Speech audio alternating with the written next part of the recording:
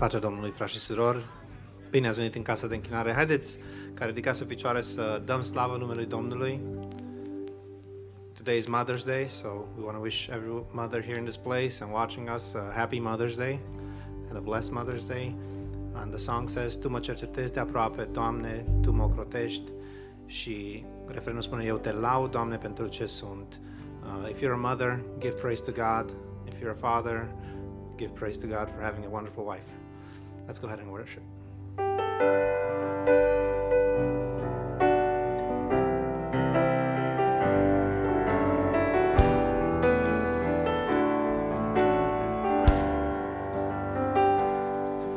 Tu mă cercetezi de aproape, Doamne, Tu mă ocrotești.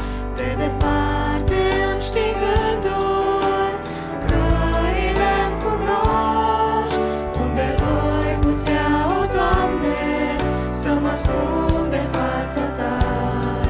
Că viața e în mâna Ta.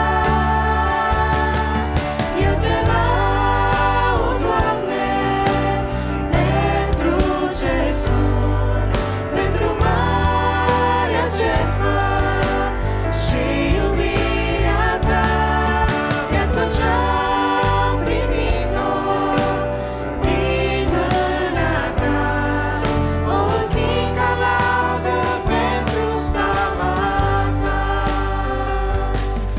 Când cei răi mă înconjoară și cu ură mă privesc, pune dragostea Ta în mine ca să pot să iubesc. Eu te dăjduiesc în Tine și făgăduința Ta. Că viața e în mâna Ta. Eu te laud, Doamne, pentru ce sunt, pentru marea jertfă și iubirea Ta. Viața ce-am primit-o din mâna Ta, o închin ca laudă pentru slava Ta.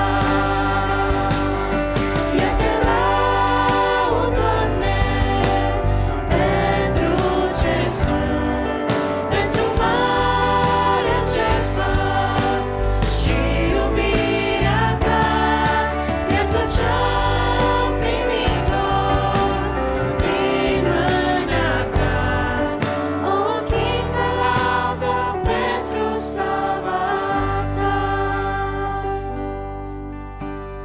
Pleacă-ți genunchii, Iisus e aici, ridică-mi curate spre cer. Tronul de mărire e în fața Ta, slava se coboară din cer. Îndrăznește de intră în locul sfânt, spălat în sângele mielului. Vino cu cântări de mărire, Osana mielului prea sfânt.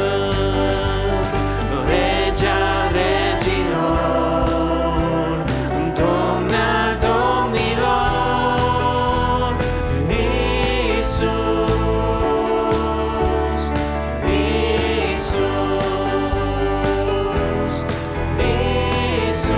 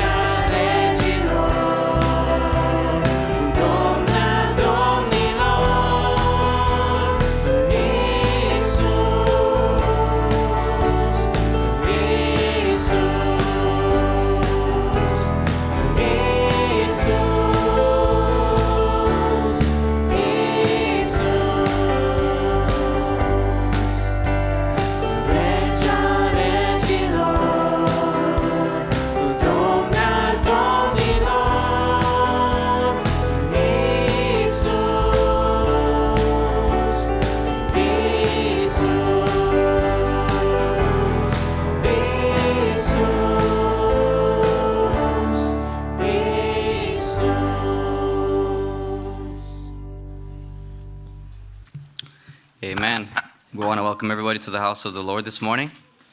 It's good to be here. We want to wish, as Daddy said, every mother, happy Mother's Day. May God bless all the moms of the church. Amen? Amen. I want to start this morning with just a thought and encouragement that I had. How many of us have had situations, problems, maybe things come up in our lives that cause us worry, cause us, stress? It happens to everybody, right? Let me ask you, has God ever answered a prayer for you? Has He ever worked in your life? That's right.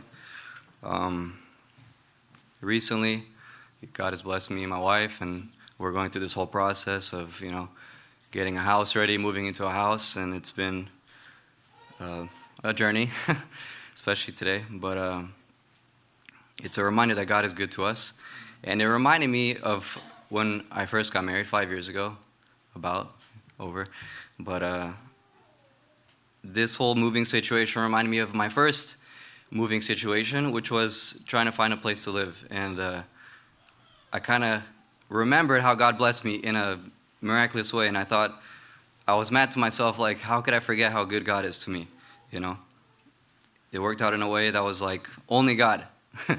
We wanted this certain place. It wasn't working out. We were in the car, backing up to leave. We're going to try somewhere else. As I was backing out with the car with my wife, she comes from the office running, "Wait, we have a place for you." We were done. That's it. We're moving on. Literally, as we're leaving, she comes running out and says, "Wait, we have a place for you." Only God, right? So I want us to not forget all these things. A lot of times we have these things come in our life, and at the time it's a big deal. But when it gets answered, we forget about it. We move on. But I want us to remember all the good things that God has done in our lives, because He's done a lot. Amen?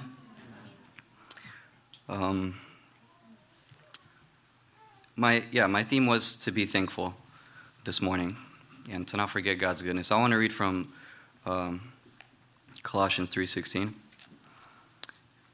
And it says, "Let the words of Christ and all their richness live in your hearts and make you wise. Use His words to teach and counsel each other. Sing psalms and hymns and spiritual songs to God with thankful hearts. And whatever you do or say, let it be as a representative of the Lord Jesus, all while giving thanks through Him to God the Father." Amen. Something I noticed in this passage was Paul was reminding them to be thankful. I think it says it 4 times in that paragraph. If you read earlier, it says to be thankful. Do what we're doing this morning, singing and praising God with thankful hearts. Amen? We all have things to be thankful for, right? Every month we do China to be, what are we thankful for something? Right? There's so many things.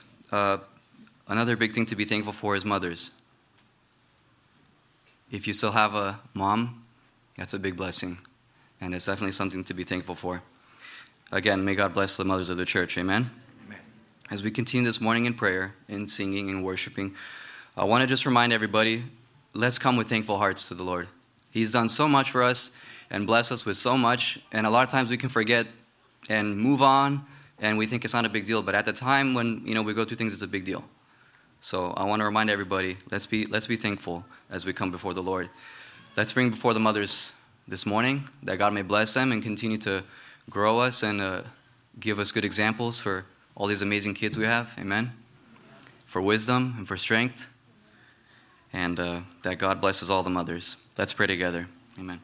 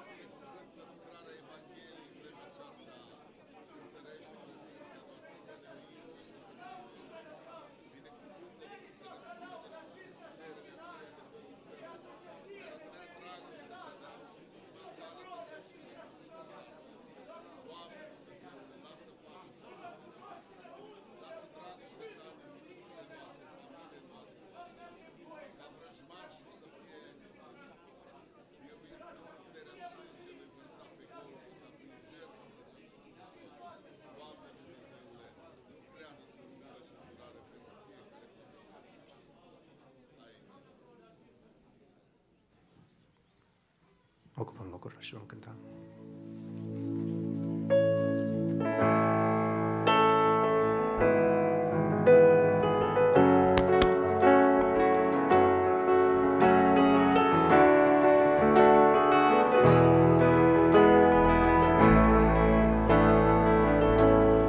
Cel ce stă sub ocrotirea celui preanalt, la umbra cerului atotputernic, face din el loc de scăpare, căci Domnul Sfânt e Dumnezeul meu, în care mă încred. E Dumnezeul meu, în care mă încred. O mie să cadă alături de tine și 10.000 la dreapta ta, ne vor cădea. Cu ochii privește să vezi răsplătirea acelor răi, doar harul său te va salva. Să nu te temi de groaza din noaptea cea grea, nici de săgeata ce zboară ziua, de ciumarea, nici de întuneric. Să nu te temi, căci Domnul-ți va păzi cărarea de ea, căci Domnul-ți va păzi cărarea de ea. O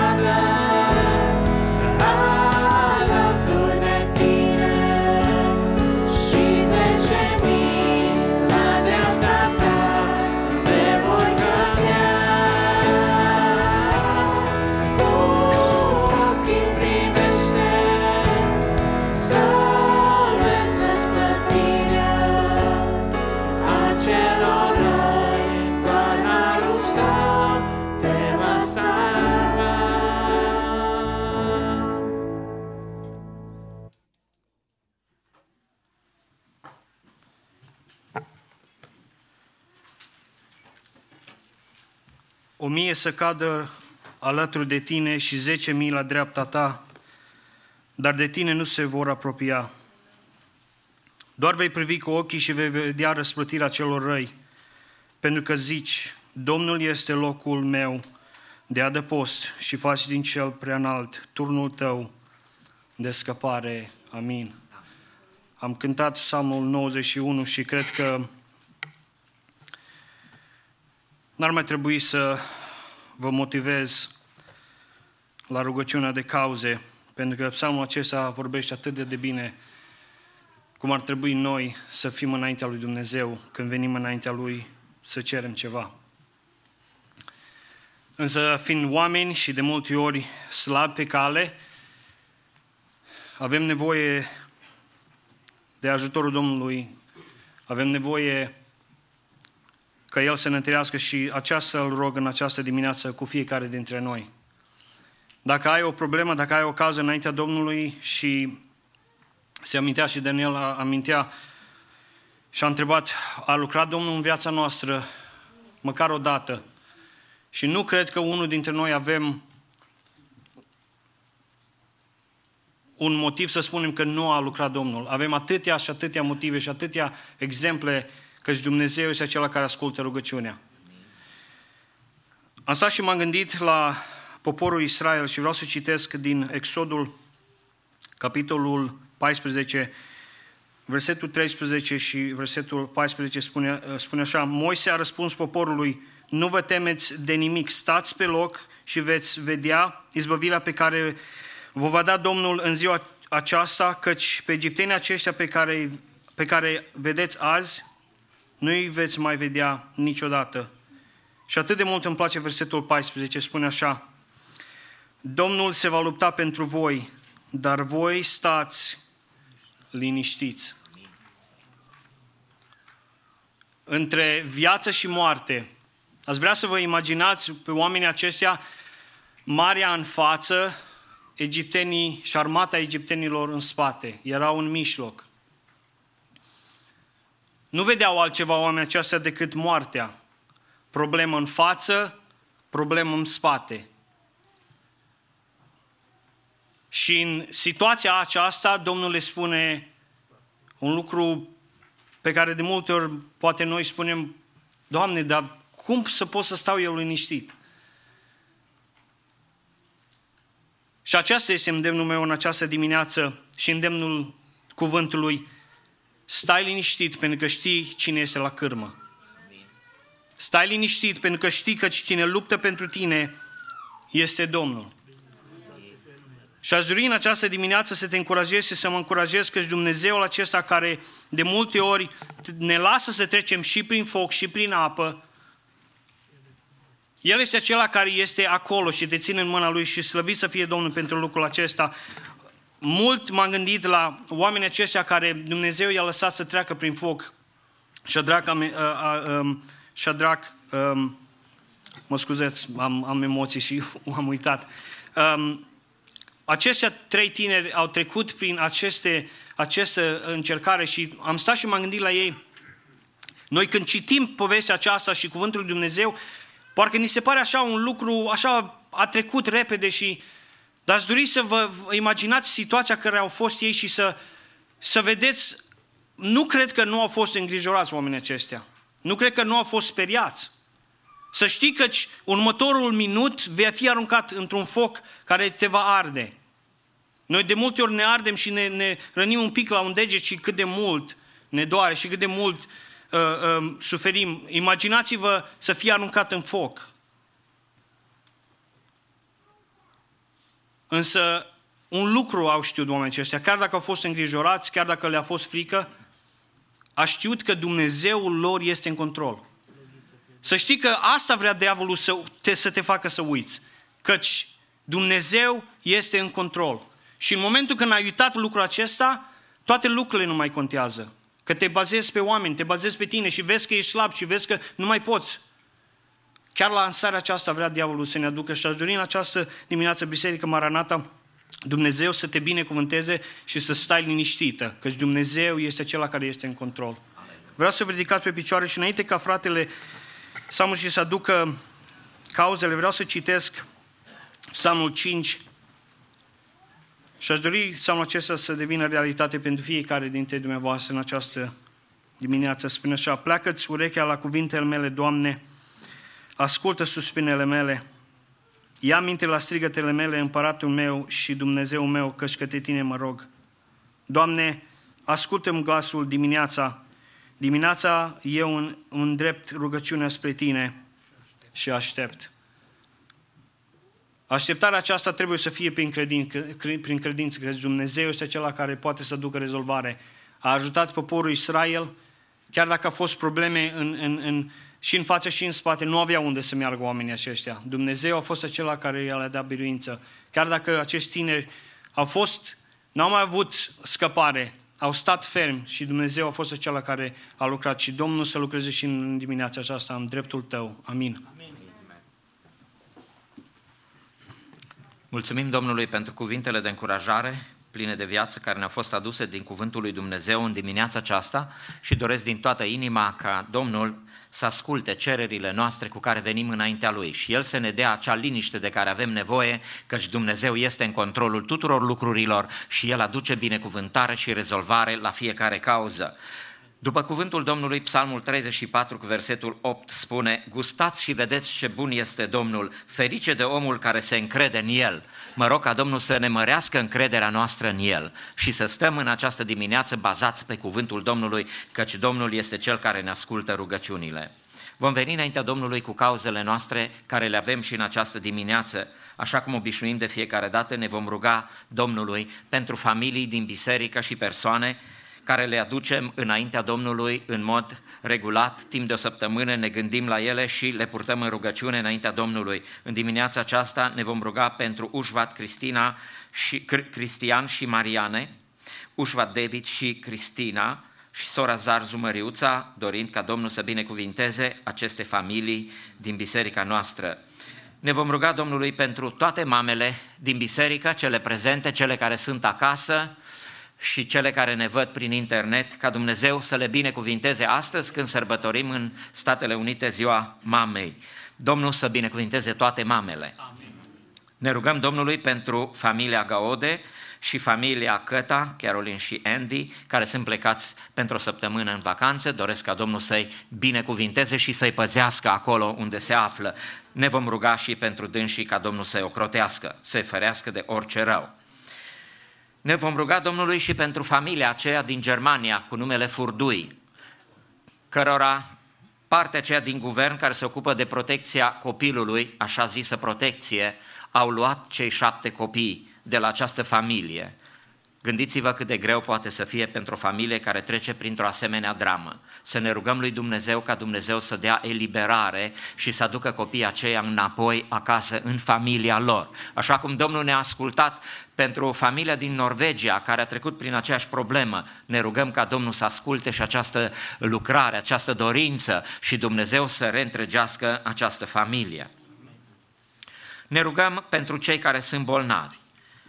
Cazuri care au fost amintite mereu în biserica noastră și continuăm să ne rugăm pentru ele. Sora Florentina Thompson din Dallas, Texas, cu cancer de colon, ne rugăm ca Domnul să o izbăvească și să-i dea biruință. Sora Dana Brazovan din Arizona, cu același diagnostic, Dumnezeu să se atingă de dânsa. Tânărul Lucas Dumbrăvician, 10 ani, bolnav de diabet, ia insulină ziua și noaptea, este nepotul sorei Geta Antone sorei Geta Antone, copilul este în Atlanta. Ne rugăm ca Domnul să binecuvinteze acest tânăr cu vindecare deplină. Pentru fratele George Hurduc din biserica noastră, bolnav cu cancer în stadiu 4, Domnul să se atingă de dânsul, să-l vindece pe deplin, că la Domnul este toată puterea. Ne rugăm pentru fratele Daniel Vițelar din Austria, care este tot bolnav cu cancer, pentru fratele Cristian Balaș din România, cărpiniș cu tumoare la cap. Apoi ne rugăm pentru frații în vârstă care nu pot să vină la adunare din diferite motive de sănătate, fratele Chiriac Mihai și sora Magdalena, ne rugăm pentru dânsii. Apoi ne rugăm pentru fratele Dumitru Ghergi, Domnul să se îndure, să-l binecuvinteze, să se atingă de dânsul. Ne rugăm pentru sora Lidia Ghergi, care este cu noi, Domnul să o binecuvinteze. Apoi pentru fratele Viorel Toderean, sora Elisabeta Mudrenco, pentru familia Lăpuște, pentru familia Ușvat Gheorghe și Lucreția Domnul să binecuvinteze aceste familii și acești frați seniori, Dumnezeu să se atingă de dânsii și să-i binecuvinteze cu sănătate deplină. Ne rugăm pentru proiectul de construcție al bisericii noastre, Domnul să ne dea izbândă la această lucrare până la sfârșit. Ne rugăm pentru școala duminicală, ca Dumnezeu să binecuvinteze clasele de școală duminicală, copiii, învățătorii și pe toți care participă acolo, ca lucrarea lui Dumnezeu să fie o lucrare sfântă și binecuvântată. Ne rugăm și pentru Maranatha Land, unde se are grijă pentru copiii mici de la 0 la 4 ani. Domnul să binecuvinteze și această lucrare și surorile care sunt implicate în ea. Apoi, ne rugăm pentru toate departamentele bisericii noastre, Dumnezeu să își binecuvinteze lucrarea pe deplin, căci avem nevoie ca Domnul să ne călăuzească, să ne conducă și să ne dea ajutor. Să venim cu aceste cauze înaintea Domnului. Din partea aceasta, surorilor, dacă sunt persoane care doresc să ridice mâna, care doresc să spună cauzele care le au, Domnul să asculte toate mâinile ridicate din partea fraților și a tuturor care sunt aici, Domnul să binecuvinteze toate cauzele. Să ne rugăm Domnului pentru aceste cauze și El îl rog pe Domnul și îl rugăm fierbinte să ia aminte, îi mulțumim și ne rugăm Lui. Amin.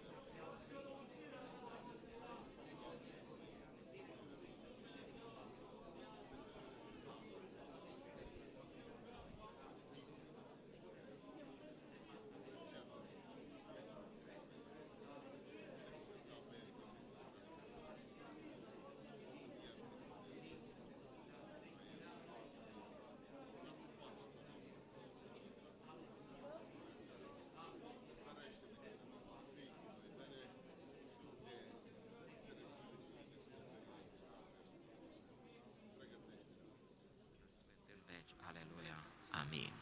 Vă rog să vă reluați locurile.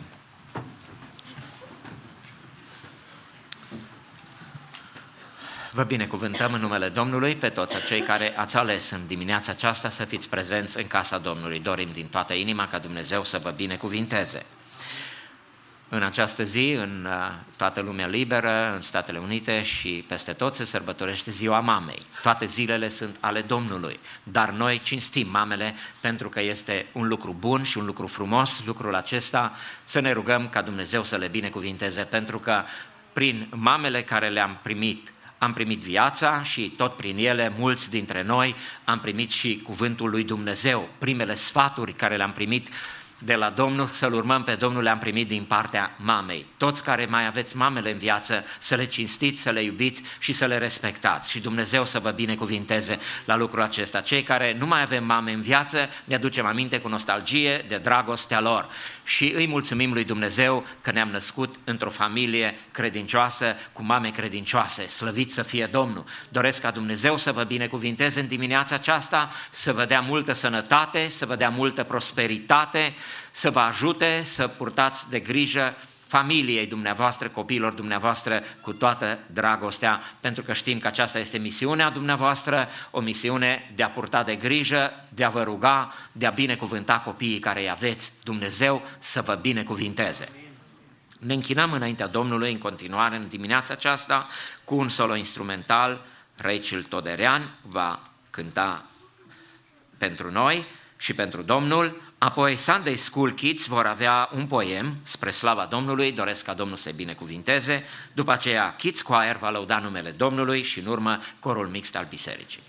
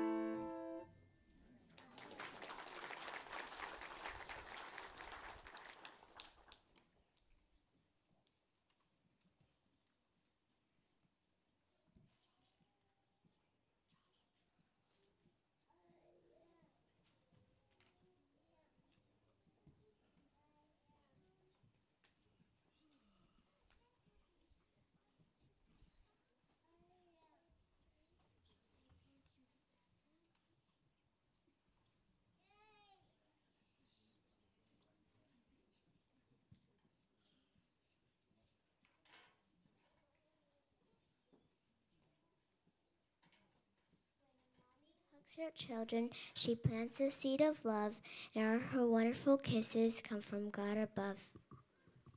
When a mommy laughs and giggles, she plants a seed of joy, like when she tickles your funny bone or plays with your favorite toy. When a mommy tucks you in at night, she plants a seed of peace. She prays for God to bless you with a sweet and restful sleep. When mommies ask you to wait for things, there's a seed of patience she sows. For all the really good things in life, take some time to grow. When your mommy makes your favorite food, she plants a seed so kind. She knows when chicken soup is good for you, and when you have cookies on your mind. When a mommy washes all your clothes, seeds of goodness she plants. She works so hard and scrub so you have clean shirts and pants. When your mommy takes care of you all day, faithfulness is the seed she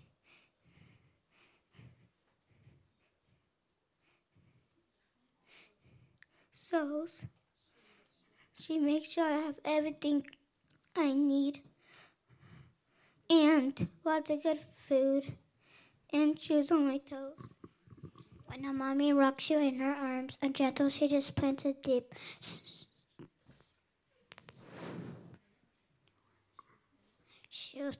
She'll sing you a little song while in her arms you cry or sleep. When a mommy says no, no, no, she plants a seed of self-control. But she knows not all things are good for you, so you must listen what you're told. But the greatest say that a mommy plants a seed of God's great love. She wants you to know him just like she did, so that one day you live in heaven above.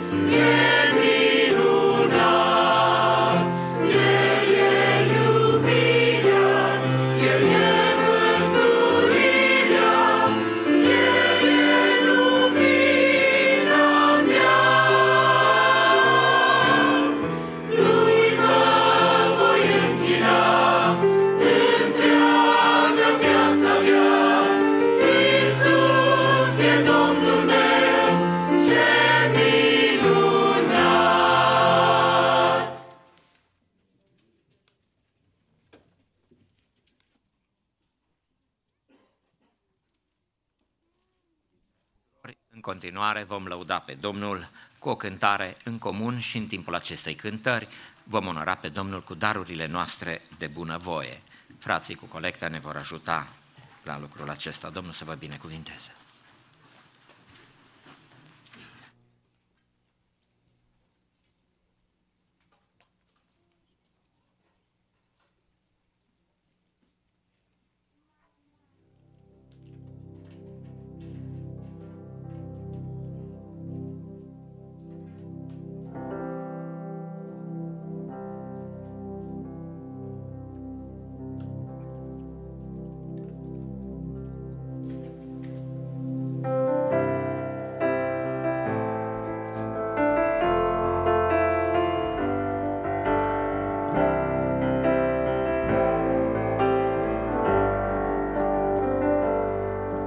Un cuvânt de acest pământ e frumos, curat și sfânt, e îndrăgit, prețuit și iubit.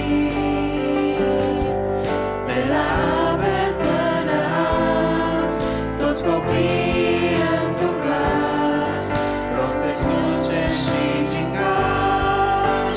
Mama,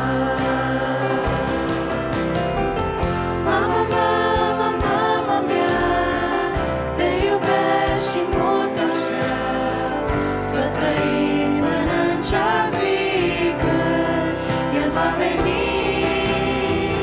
Tu ești comoara mea, cea mai luminoasă stea. Mama, mama, mama mea. Mama, mama, mama mea, te iubesc și mult aș vrea să trăim până în cea zi când El va veni. Tu ești comoara mea, cea mai luminoasă stea. Mama, mama, mama mea. M-ai născut și m-ai crescut și mi-ai spus să-L ascult pe Iisus ce a murit pentru noi. Să fiu blând, curat și drept și astăzi să fiu înțelept. Toată viața, doar venirea să o aștept. Mama, mama, mama mea, te iubesc și mult aș vrea să trăim până în cea zi când El va veni. Tu ești comoara mea, cea mai luminoasă stea. Mama, mama, mama mea. Mama, mama, mama mea, te iubesc și mult aș vrea să trăim până în cea zi când El va veni. Tu ești comoara mea, cea mai luminoasă stea. Mama, mama, mama mea.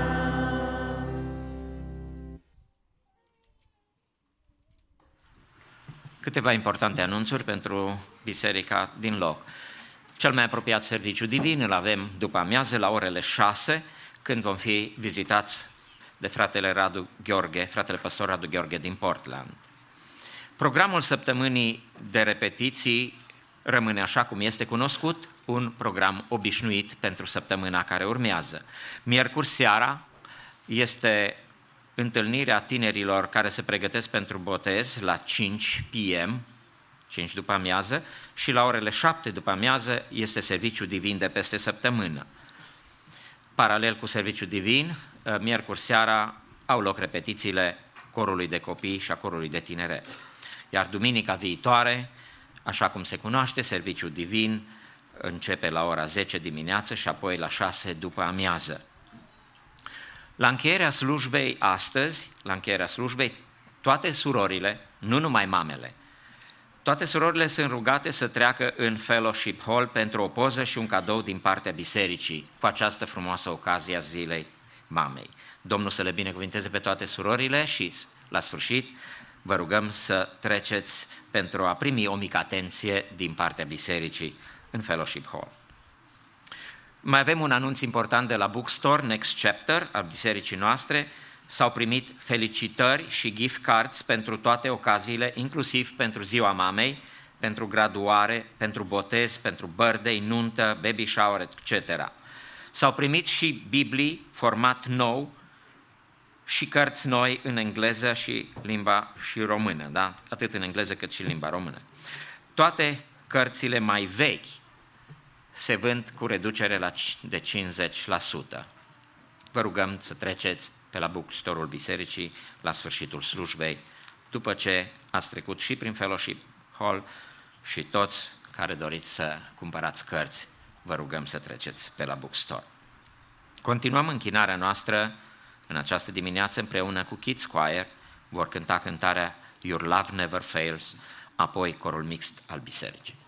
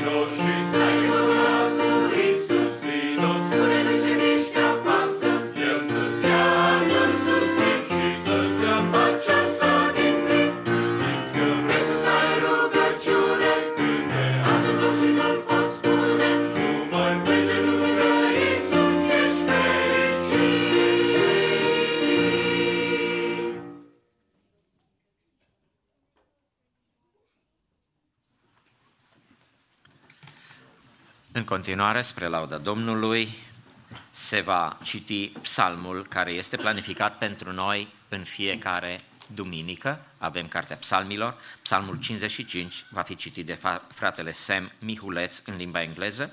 În urmă vom lăuda pe Domnul împreună cu grupul de laudă al bisericii și apoi vom asculta cuvântul sfânt care va fi vestit în dimineața aceasta de fratele Alin Ilaș. Ne rugăm ca Domnul să-l binecuvinteze. În scopul acesta vă invit respectuos să vă ridicați în picioare.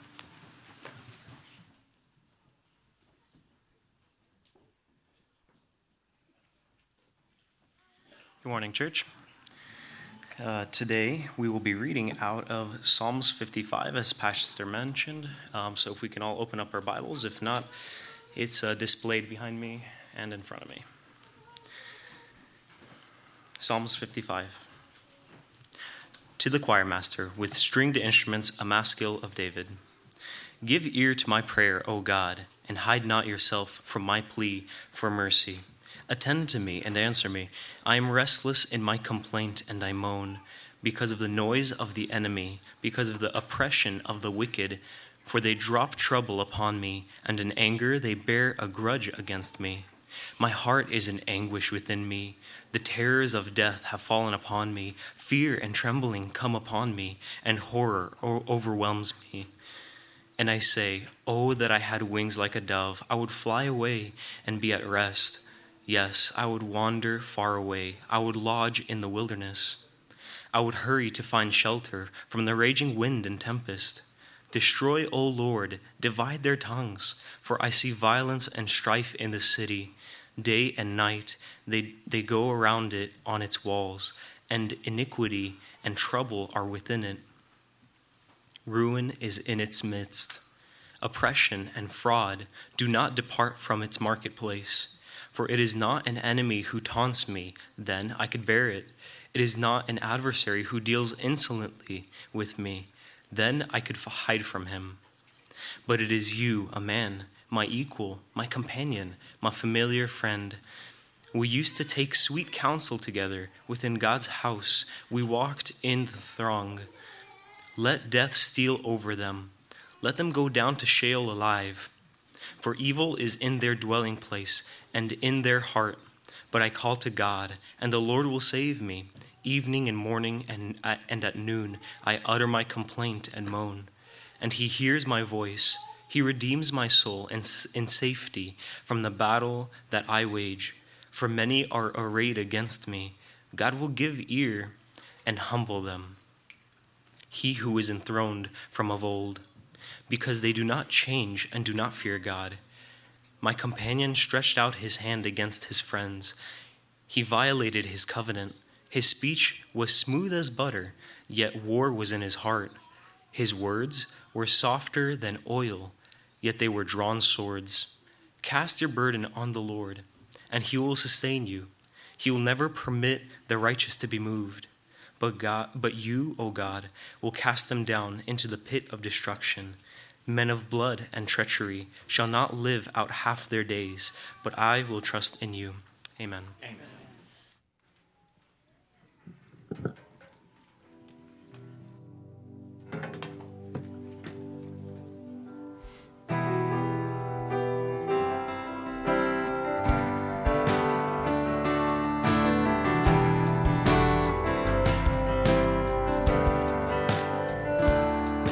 Cum un cer dorește apa din izvorul cristalin, cum un prunc își caută mama și surâsul ei sublim, tot așa în rugăciune, zi și noapte eu te chem, atinge-mă,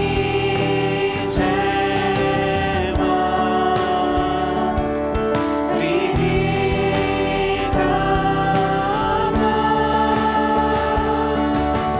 Nu pot exista fără ta prezență sfântă, nu pot respira fără ta suflare blândă și nu pot iubi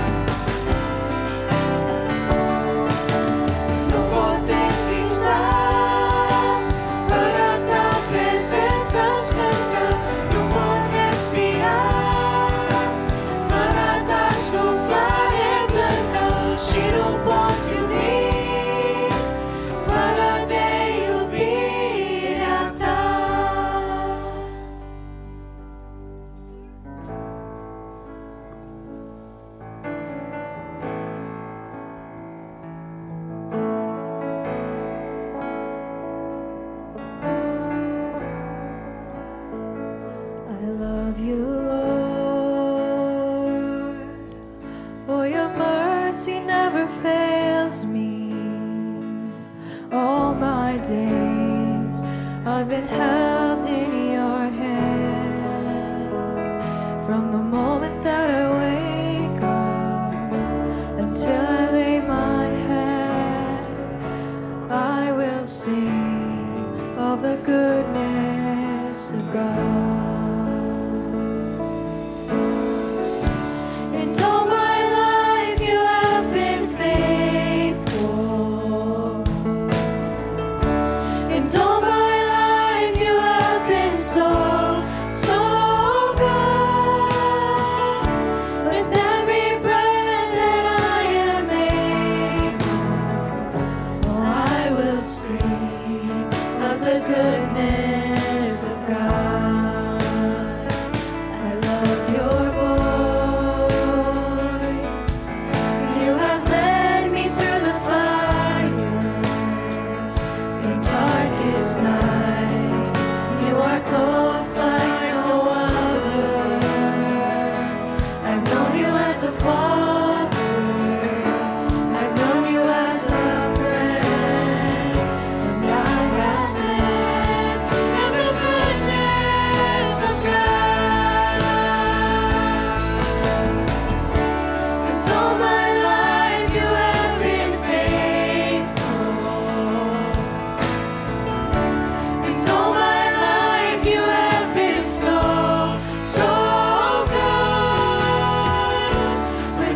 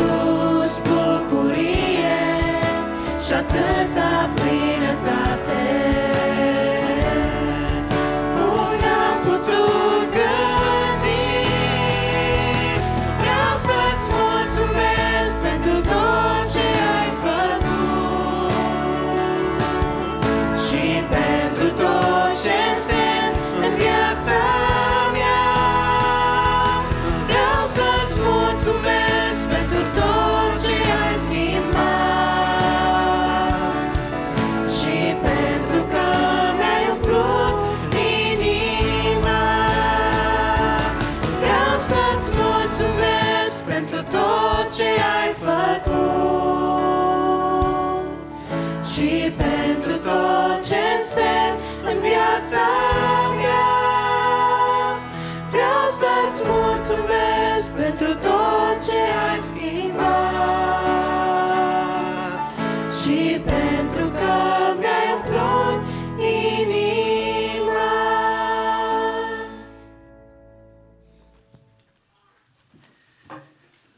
Vă invit să deschidem cuvântul lui Dumnezeu la cartea 2 Timotei, capitolul 1 și voi citi versetul 5. 2 Timotei, capitolul 1, versetul 5. Pagine din Biblie, pagina 1168. Cuvântul lui Dumnezeu spune în felul următor: Îmi aduc aminte de credința ta neprefăcută, care s-a sălășluit întâi în bunica ta, Lois, și în mama ta, Eunis. Și sunt încredințat că și în tine, amin. Vă invit să ocupați locurile.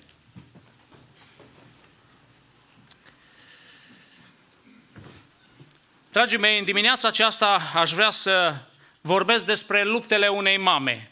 Este o zi deosebită și vreau pe această cale să binecuvintez orice mamă care este prezentă în locul acesta și care poate ne urmăresc, altele. Orice mamă să fie binecuvântată în numele lui Iisus Hristos.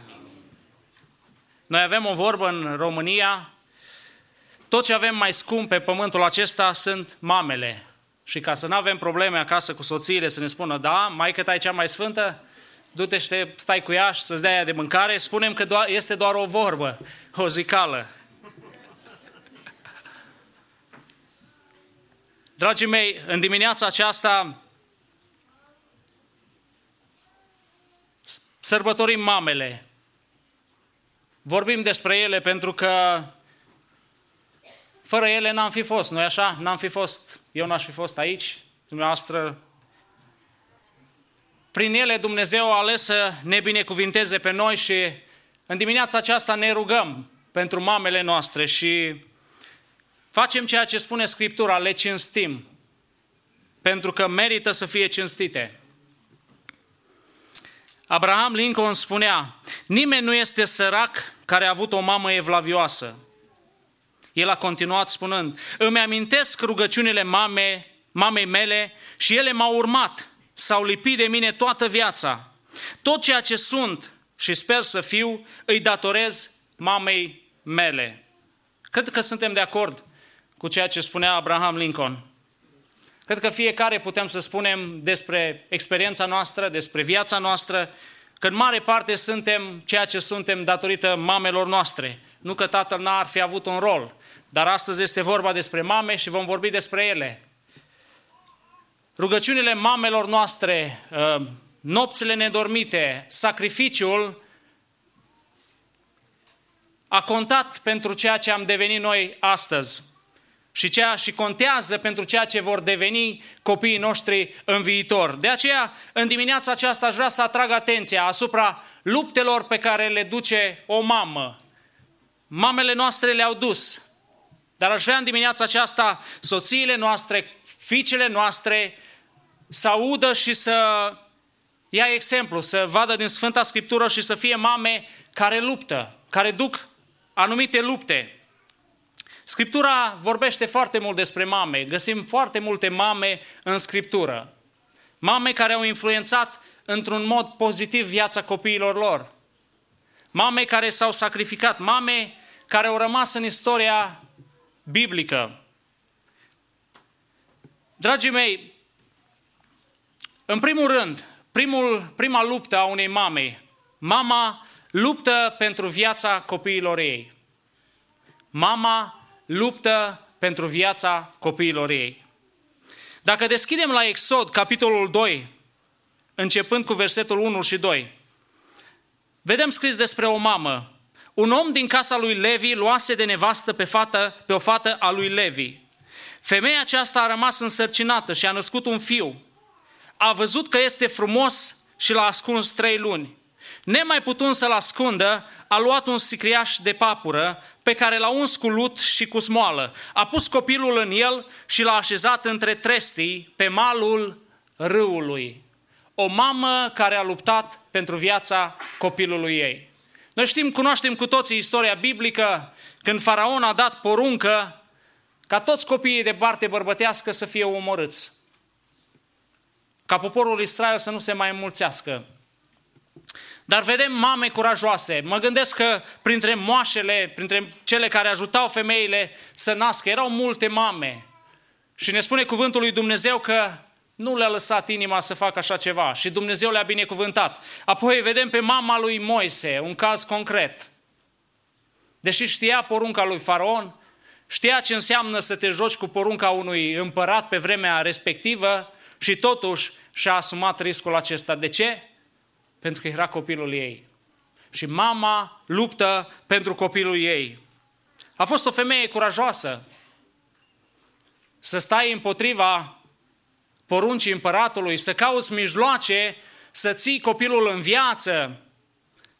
Și ne spune cuvântul lui Dumnezeu că nu a mai putut să-l ascundă pentru că creștea. I-a venit o idee. A făcut un sicriaș și l-a pus pe apă. Și a pus-o pe sora lui Moise să urmărească evoluția și ceea ce se va întâmpla cu Moise. Dragii mei, mamele întotdeauna găsesc soluții. Întotdeauna vor face tot posibilul să lupte pentru viața copiilor ei. Ascultam ieri, de fapt urmăream un interviu, un reportaj pe YouTube, o fundație care se ocupă, fundația fratelui care a fost acum o săptămână sau două, Cristi Boariu, merge și ajută diferite familii care sunt greu încercate, cu mulți copii și așa mai departe. Și în video de ieri am văzut o mamă care avea, cred că 5 sau 6 fete, fără soț, și i-a luat interviu acestei mame și vorbea despre greutățile pe care le întâmpină să crească cele 5 sau 6 fete pe care le avea. Și cea mai mare dorință a mamei respective era să facă o casă fetelor. Trăia, cred că în chirie, în condiții mizerabile și visa de nu știu câți ani, dacă bine mi-amintesc, vreo 19 ani, să facă o casă fetelor. Și ceea ce m-a impresionat cel mai mult, ce a făcut pentru ca să-și ducă la îndeplinire visul acesta, și-a vândut un rinichi.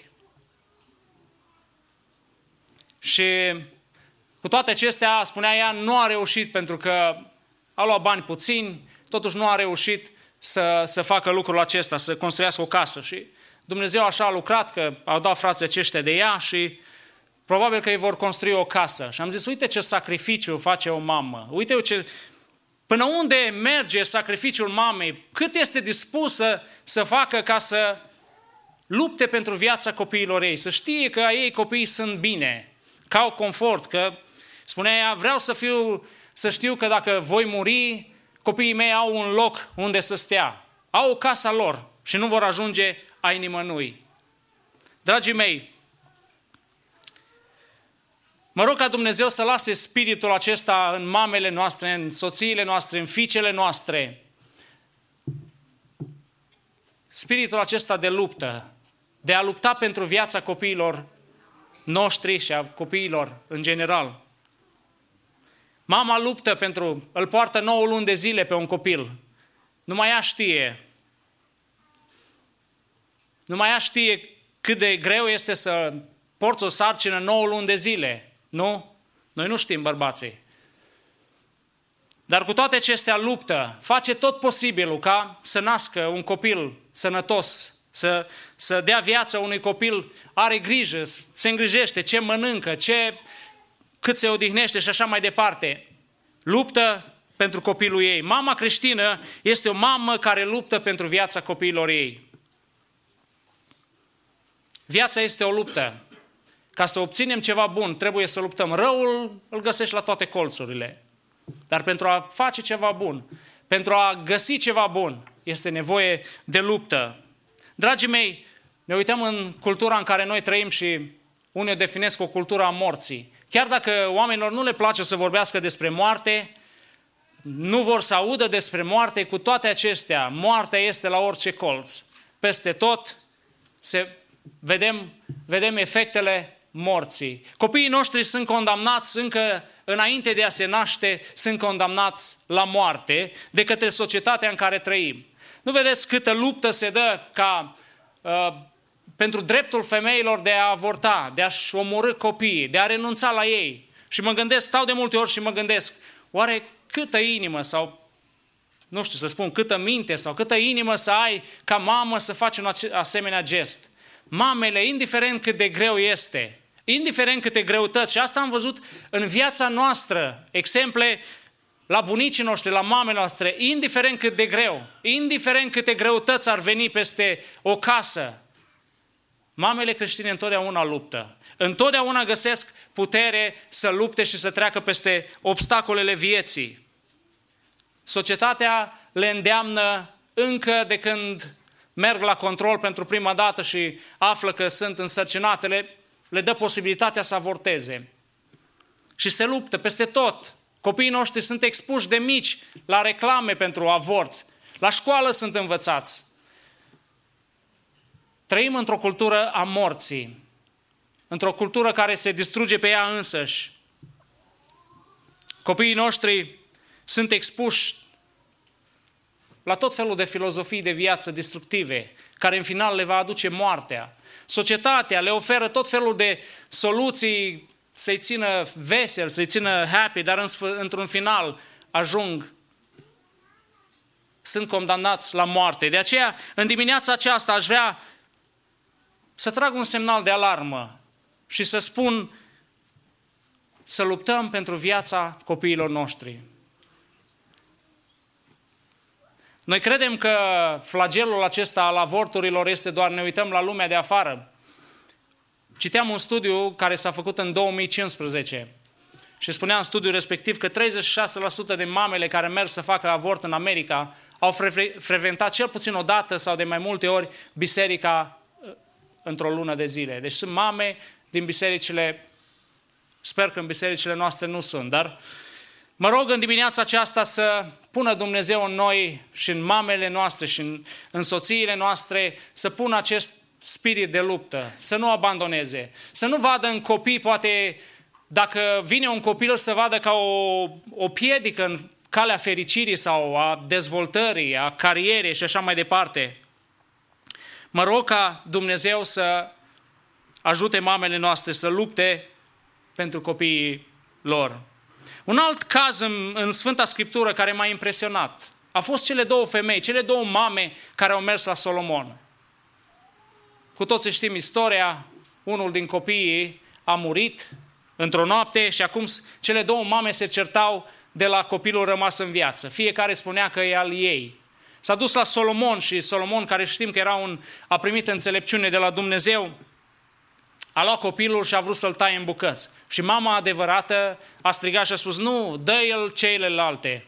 Și atunci Solomon, care avea înțelepciune la Dumnezeu, a știut că aceea era mama copilului. Mama întotdeauna luptă și caută soluții pentru viața copiilor, pentru a ține pe copii în viață. Al doilea lucru, sau a doua luptă a unei mame, pe care am găsit-o în Sfânta Scriptură, dacă mama luptă pentru viața fizică a copiilor ei, mama luptă și pentru viața spirituală a copiilor ei. Mama luptă, al doilea punct, mama luptă să încredințeze copiii ei Domnului. Și pentru lucrul acesta aș vrea să citesc din 1 Samuel câteva versete, nu voi citi toate versetele, dar așa selectiv, din 1 Samuel, capitolul 1,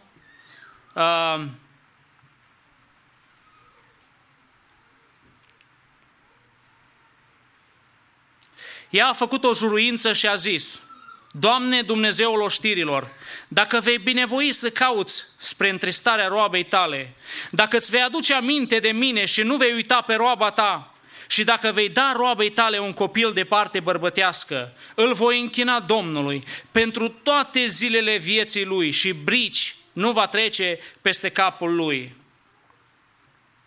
Apoi, în versetul 22, dar Ana nu s-a suit și a zis bărbatului ei, când voi înțărca copilul, îl voi duce ca să fie pus înaintea Domnului și să rămână acolo pentru totdeauna. Și apoi versetul 24, când l-a înțărcat, l-a suit cu ea și a luat 3 tauri, o efă de făină și un burduf cu vin. L-a dus în casa Domnului la Silo. Copilul era încă mic de tot. Versetul 26, Ana a zis, Domnul meu, iartă-mă, cât este de adevărat că sufletul tău trăiește. Domnul meu, atât este de adevărat că eu sunt femeia aceea care stăteam aici lângă tine și mă rugam Domnului. Pentru copilul acesta mă rugam și Domnul a ascultat rugăciunea pe care o făceam. De aceea vreau să-l dau Domnului, toată viața lui să fie dat Domnului, și s-au închinat acolo înaintea Domnului. Amin. O mamă care luptă să-și încredințeze copilul sau copiii în mâna Domnului. Nu a pus-o nimeni pe Ana să facă o asemenea juruință Domnului. Nu-i cere Dumnezeu nicăieri să facă o asemenea juruință, să spună, Doamne, dacă îmi vei da copil, dacă îmi vei da un copil de parte bărbătească, îl voi închina toată viața. Putea să facă o promisiune mai mică, de dimensiuni mai mică, să facă o promisiune. Dar Ana face o promisiune și spune că îi va da copilul, îl va închina copilul toată viața. Dragii mei, Ana era o femeie care suferea că nu avea copii și în vremea respectivă a nu avea copii era un blestem. Și astăzi sunt multe familii care își doresc copii și poate nu pot să aibă și ne rugăm în dimineața aceasta, ne rugăm pentru astfel de familii, pentru că și eu cunosc destule familii de felul acesta și care se roagă și mă rog în dimineața aceasta ca Dumnezeu să le asculte rugăciunea și să le dea copii. Ana și-a dorit un copil și Dumnezeu i-a ascultat rugăciunea. Și nu s-a mulțumit doar că Dumnezeu i-a dat un copil, ci a vrut să știe că al ei copil este în siguranță în mâna lui Dumnezeu. Și vedem că Ana îl duce pe Samuel, l-a înțărcat, cât să fie avut, 1 an, 2, și îl duce înaintea lui, îl duce la templu și îl închină Domnului. Probabil s-a dus la Eli și a spus, Eli, uite copilul, uite sticla, uite cutia cu formula, uite diaperele, ai grijă de el și descurcă-te. L-a dus de la vârstă mică în casa lui Dumnezeu. Cât de important este pentru noi astăzi să ne creștem și să încredințăm copiii noștri în mâna lui Dumnezeu. Nu este de ajuns doar să-i aduci odată la binecuvântare, că și Samuel a fost dus la 8 zile, cum era obiceiul, și i s-a făcut circumcizie. Nu este de ajuns. Copiii noștri trebuie să fie aduși înaintea lui Dumnezeu și puși pentru toată viața înaintea lui Dumnezeu. Pentru că doar în mâna lui Dumnezeu sunt în siguranță. Doar slujindu-L pe Dumnezeu sunt în siguranță. De multe ori spunem, copiii sunt mici, nu pricep. Lasă că nu mă duc nici astăzi la biserică, nu iau că deranjează, lasă că nu mă duc nici mâine, lasă că îi duc când vor fi, mai mari și vor pricepe. Haideți să învățăm în dimineața aceasta de la Ana. Că Ana l-a dus pe copilul ei, l-a dus în casa lui Dumnezeu și a vrut copilul ei să fie pentru toată viața în casa lui Dumnezeu. Oare avem astfel de dorințe? Ne dorim noi copiii noștri să fie în permanență în prezența lui Dumnezeu? Indiferent unde se află ei, nu e așa, ne rugăm pentru ei și spunem, Doamne, merge la școală, fii cu el acolo, merge la cumpărături, ne rugăm pentru ei, fii cu ei acolo, ne dorim în permanență și sper că dorința aceasta este o dorință generală și fiecare ne dorim ca ai noștri copii să fie în prezența lui Dumnezeu. Pentru lucrul acesta trebuie să luptăm.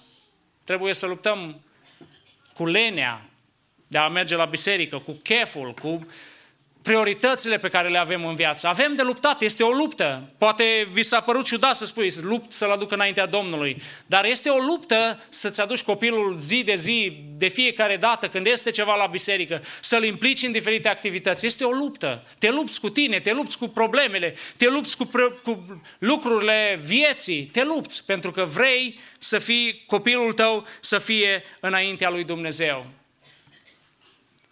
Ne spune despre tânărul Samuel în capitolul 3. Tânărul Samuel slujea Domnului înaintea lui Eli. Cuvântul Domnului era rar în vremea aceea și vedeniile nu erau dese. Ce mândră trebuie să fi fost Ana când a văzut că Samuel slujea pe Domnul. Nu acesta a fost visul ei? Nu asta i-a spus ea Domnului? Că vrea ca al ei copii să fie în casa lui, în templul lui Dumnezeu. Ne spune cuvântul lui Dumnezeu despre fiul lui Eli, preotul care era la templu. Spune cuvântul lui Dumnezeu despre ei că erau niște oameni răi. Ce diferență!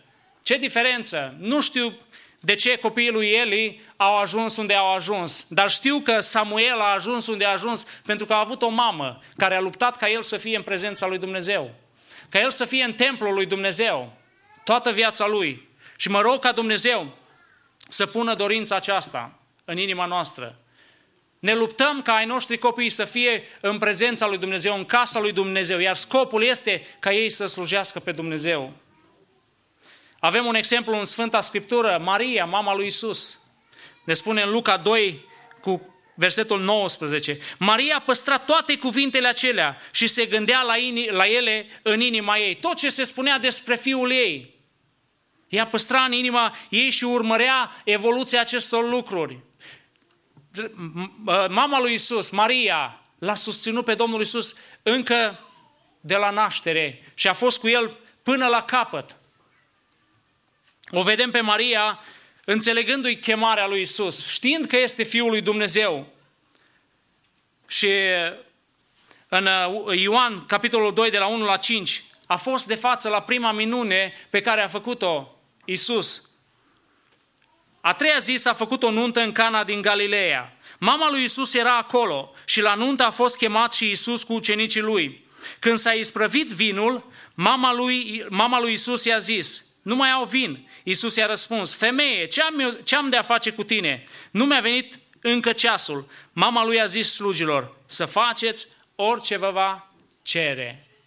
O mamă care a înțeles chemarea fiului ei, a știut de unde vine, a știut care era menirea lui pe pământul acesta și a fost alături de el. O găsim și în scena crucificării. O găsim alături de, stând acolo de ceilalți ucenici, în Ioan 19 cu 25. Lângă crucea lui Isus stătea mama lui și sora mamei lui, Maria, nevasta lui Clopa, și Maria Magdalena. O altă mamă care a luptat pentru copiii ei și a dorit binele copiilor ei a fost mama fiilor lui Zebedei. De multe ori o condamnăm sau considerăm un gest greșit pe care l-a făcut ea. Haideți să citim din Matei 20, versetul 20 și 21.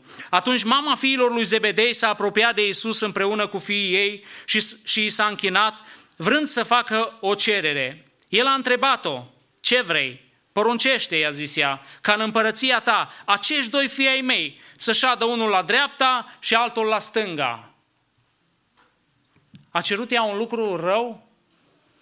Nu ne dorim noi pentru copiii noștri să fie cei mai buni pentru ei, vrem să ne asigurăm că vor intra în cer, vor ajunge în cer. Dorința ei a fost o dorință pe care probabil fiecare am avea-o pentru copiii noștri. Dragii mei, este important și pentru noi astăzi să îi încredințăm pe copiii noștri Domnului. Așa cum am spus, nu doar când îi aducem la binecuvântare, ci toată viața lor să existe o continuitate. Pentru că, așa cum am spus, copiii noștri pricep de la vârste foarte mici. Noi credem că nu pricep, dar ei pricep. Se întipărește în mintea lor. Dacă îi aduci zi de zi la biserică sau ori de câte ori, în mintea lor se întipărește traseul, în mintea lor, corpul lor, spiritul lor se dezvoltă și știu. Și dacă nu mergi într-o zi, îți vă spune: dar de ce nu mergi? De ce nu mergem astăzi? De aceea aș vrea în dimineața aceasta să conștientizăm acest aspect și să dorim pentru copiii noștri să fie în prezența lui Dumnezeu. Nu doar o zi, nu doar o lună, ci toată viața lor. Apoi, a treia luptă pe care o dă o mamă. Mama luptă pentru modelarea caracterului copiilor ei.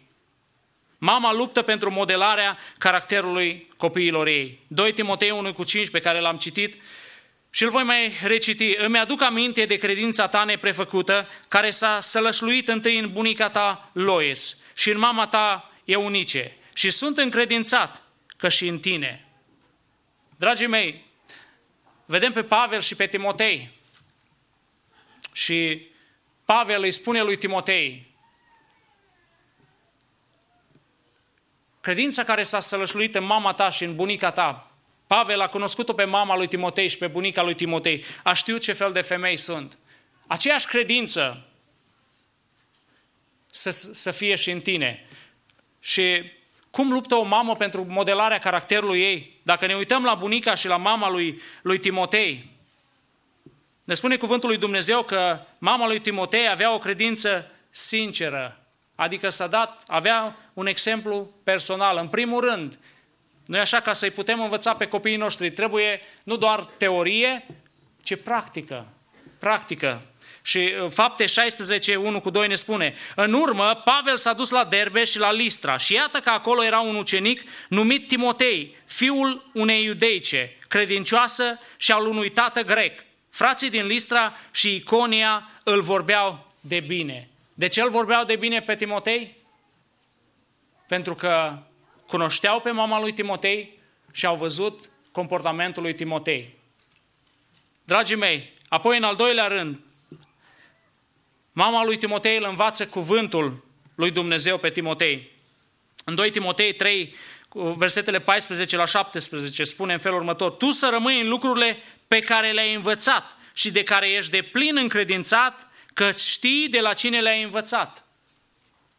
Din pruncie cunoști Sfintele Scripturi, care pot să-ți dea înțelepciune, care duce la mântuire prin credința în Hristos Iisus. Toată Scriptura este însuflată de Dumnezeu și de folos ca să învețe, să mustre, să îndrepte, să dea înțelepciune în neprihănire, pentru ca omul lui Dumnezeu să fie desăvârșit și cu totul destoinic pentru orice lucrare bună.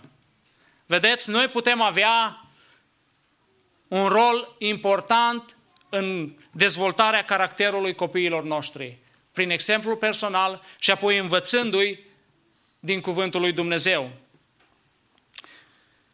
Spurgeon spunea: niciodată nu ar putea fi posibil ca cineva să estimeze ceea ce datorează unei mame evlavioase. Cu siguranță nu am puterea de a vorbi cu care să-mi expun evaluarea binecuvântării pe care Domnul mi-a acordat-o, făcându-mă fiul celei care s-a rugat pentru mine și s-a rugat împreună cu mine. Cum pot să uit vreodată chipul ei lăcrimos când m-a avertizat de mânia care va veni? Cum pot să uit vreodată când și-a plecat genunchiul și cu brațele în jurul gâtului meu s-a rugat: O fiul meu, să trăiască înaintea ta. Aș vrea în dimineața aceasta să recunoaștem și să cinstim valoarea unei mame și influența pe care ea poate să o aibă asupra familiei. Dacă citim Proverbe 31, vedem că dacă mama e fericită, dacă mamei merg toate lucrurile bine și casa, spune, fiii ei o numeau fericită și bărbatul ei se mândrea cu ea. Aș vrea în dimineața aceasta să recunoaștem și să le cinstim pe mamele noastre și să ne rugăm pentru ele. Și totodată viitoarele mame, să învețe din cuvântul lui Dumnezeu și să poată la rândul lor să crească copii pentru împărăția lui Dumnezeu. Dragii mei, Dumnezeu să binecuvinteze fiecare familie din biserica noastră, fiecare tată și fiecare mamă. Părinții joacă un rol important în dezvoltarea copiilor lor. Dacă noi nu ne implicăm, dacă noi nu, prin exemplu personal, se va ocupa școala, se vor ocupa prietenii, se va ocupa altcineva de creșterea copiilor noștri. Dar poate nu vom fi mulțumiți de rezultatul pe care îl vom vedea poate prea târziu, la 18, la 20 de ani, atunci când își va lua permisul și îți va spune bye-bye. Poate nu vom fi fericiți, poate nu vom fi satisfăcuți cu modul în care ei au crescut. De aceea aș vrea în dimineața aceasta să medităm la cuvântul lui Dumnezeu și să luptăm pentru copiii noștri. Mamele din natură, așa lăsate de Dumnezeu, cu un spirit de luptă mai intens pentru copiii lor. Țin minte când erau copiii mici și mă mai trimitea soția: vezi dacă noaptea, vezi dacă respiră. Da, respiră, nici nu vreau să mă dau jos din pat. Respiră. Du-te și vezi dacă respiră. Pune mâna, trebuia să mă duc cu trusa, să iau tensiunea, și așa mai. Am spus lucrul acesta ca să exemplific cam care este atitudinea unei mame când vine vorba de copiii ei. Aș vrea acest spirit sau această calitate să rămână, să se perpetueze și în generațiile care vin. Ne uităm la generațiile care vin din urma noastră, chiar la copiii noștri și nu suntem mulțumiți de ceea ce vedem. Și asta ni se datorează probabil în cea mai mare parte. Dar aș vrea în dimineața aceasta, că ești mamă, că ești tată, că ești bunic, bunică, cât Dumnezeu îți mai dă viață pe pământul acesta, investește în copiii și în nepoții tăi, pentru că tot tu te vei bucura de roadele pe care le vei obține. Nu-i așa? Ne uităm la Timotei, toți îl vorbeau de bine. Când cineva vorbește un copil de bine, cine se bucură? Mama, tata și ceilalți din jurul lui. Dumnezeu să ne binecuvinteze pe fiecare. Amin. Mulțumim Domnului pentru cuvântul sfânt din această dimineață.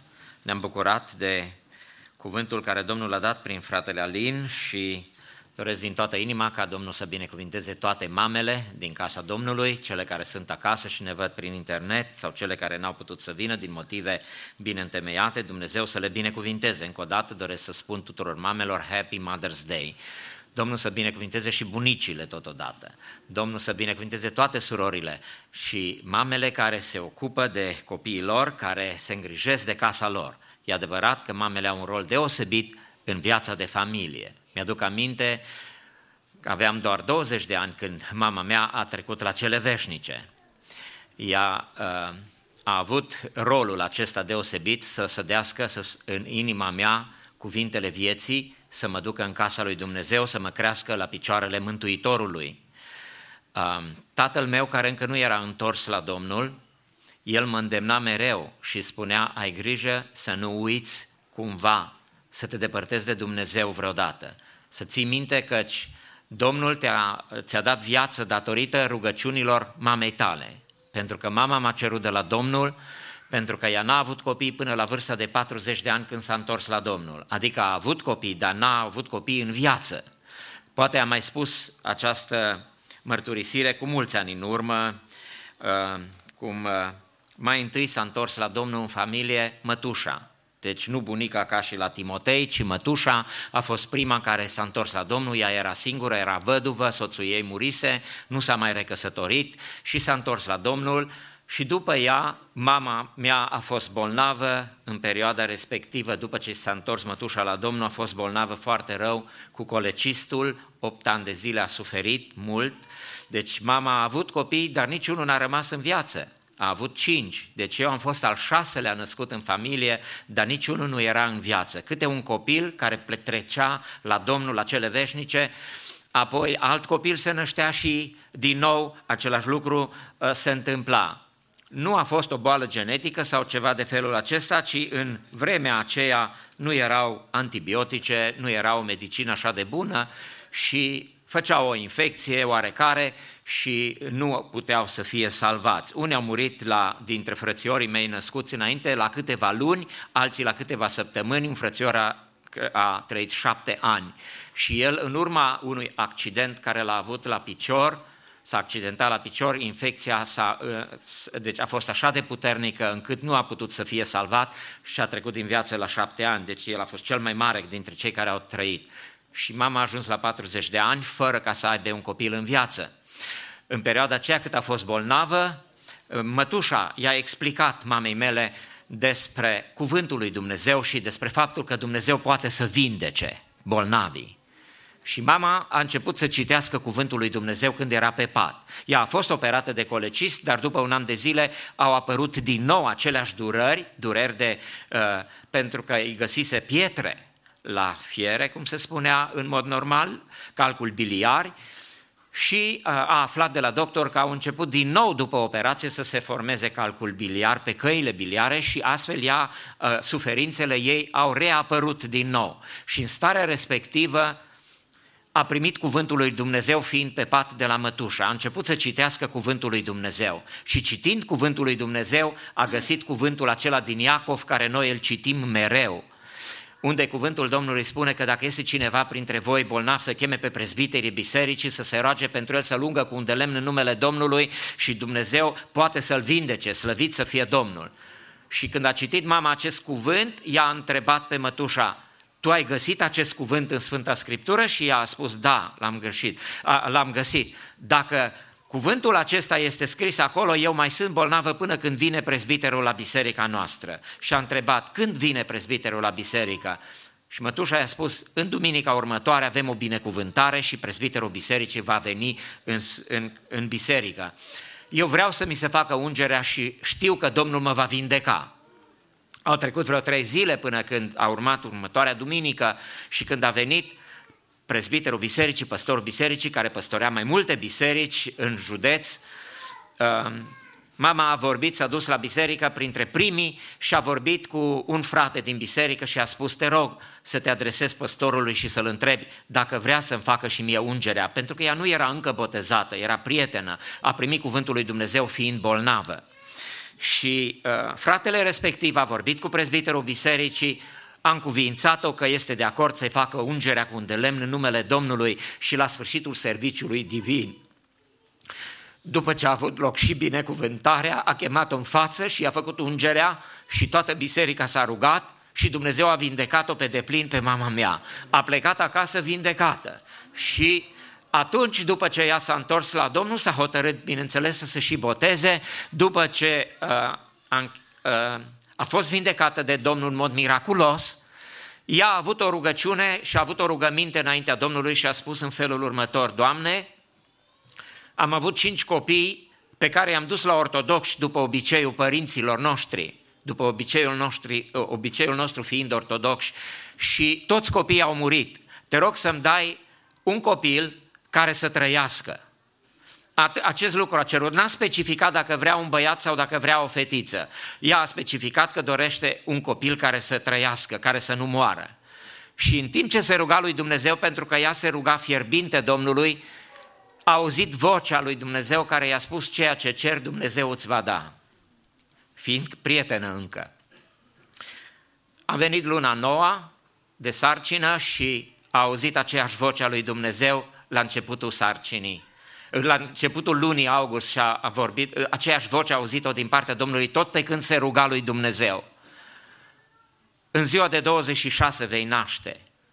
Lucru care s-a întâmplat și care eu pot să-l certific cu ajutorul buletinului de certificatului de naștere. Vreau să spun că Dumnezeu a ascultat rugăciunea ei și de aceea mama m-a crescut în casa lui Dumnezeu și tatăl meu, chiar dacă nu era încă întors la Domnul, el îmi amintea mie mereu să ai grijă la faptul căci mama ta te-a cerut de la Dumnezeu să nu te îndepărtezi cumva de Domnul. Și mulțumesc lui Dumnezeu că El a semănat credința în inima mea, așa cum Dumnezeu lucrează și se folosește de mamele noastre și de tații noștri, dar în mod deosebit de mamele noastre care sunt credincioase și care seamănă cuvântul lui Dumnezeu în inima copiilor. Așa cum se spune aici, trebuie să luptăm pentru viața copiilor noștri. Și această luptă, care este o luptă spirituală îndeosebi, nu se câștigă decât prin credință. Este nevoie ca să se lășluiască Domnul credința în inima noastră, în inima mamelor și apoi în inima copiilor. Și cu ajutorul credinței să putem să slujim pe Dumnezeu cât vom trăi pe acest pământ și vom avea cu siguranță rezultate binecuvântate dacă îl vom sluji pe Domnul. De aceea, cea mai mare importanță are educația copiilor în viața de familie. Să știți că educația începe de acolo, de acasă. Ea este îndeplinită și în biserică și avem această datorie prin cuvântul lui Dumnezeu să învățăm pe copiii noștri și la Sunday School. Învățătorii noștri se ocupă de copiii noștri să le dea cuvântul lui Dumnezeu, să le semene cuvântul lui Dumnezeu în inimă, dar mai mult decât atât, el trebuie semănat în familie, de acasă. Și mă rog ca Dumnezeu să ne ajute să ne creștem copiii cu bucurie și să învățăm legea lui Dumnezeu, să învățăm în cuvântul lui Dumnezeu că aceasta este baza.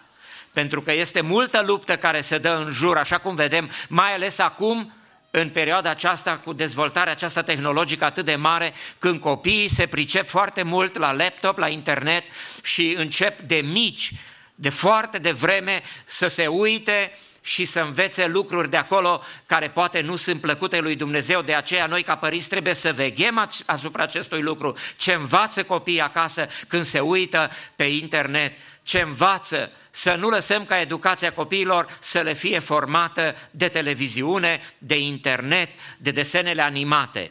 Toate pot să fie bune până la un punct și există și multe, acum cu această dezvoltare, și multe istorisiri biblice care sunt puse pe media și părinții pot să găsească și să pună copiilor lucruri care sunt constructive pentru viața lor spirituală și nu lucruri care îi îndepărtează de calea lui Dumnezeu. De aceea să fim vegheatori și să ducem această luptă, părinții, pentru viața copiilor, să sădim cuvântul lui Dumnezeu în inima lor și Dumnezeu, care îi binecuvintează cu credință pe copii, vor crește în casa lui Dumnezeu și vor fi folositori lucrării lui Dumnezeu. Mă rog ca Dumnezeu să ne ajute la lucrul acesta, să fim folositori lucrării sale. Domnul să ne binecuvinteze pe fiecare dintre noi și în mod deosebit în această zi mamele creștine, mamele adevărate, mamele care luptă pentru viața copiilor lor pe toate modurile care le-am învățat în această dimineață din cuvântul lui Dumnezeu. Mă rog ca Dumnezeu să le binecuvinteze. Încă o dată le zicem Happy Mother's Day,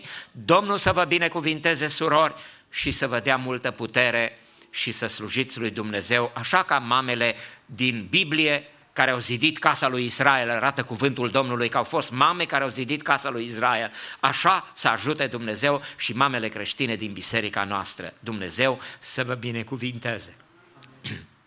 Vă invit respectuos să vă ridicați în picioare și cu toți împreună să venim înaintea lui Dumnezeu în rugăciune, mulțumindu-i Domnului pentru harul care Domnul ne l-a dat în dimineața aceasta, să ne bucurăm în casa Lui. Să-i mulțumim pentru cuvintele vieții veșnice care ne-au fost date, să-i mulțumim pentru rugăciunile care le-am înălțat la tronul divin, considerând din toată inima că Dumnezeu ne-a vorbit atât prin cântări cât și prin cuvânt și Domnul ne-a ascultat și rugăciunile care le-am înălțat la tronul Său divin. Să-i mulțumim în această rugăciune, să ne rugăm ca Domnul să binecuvinteze toate familiile cu credință vie și cu multă binecuvântare. Ne rugăm.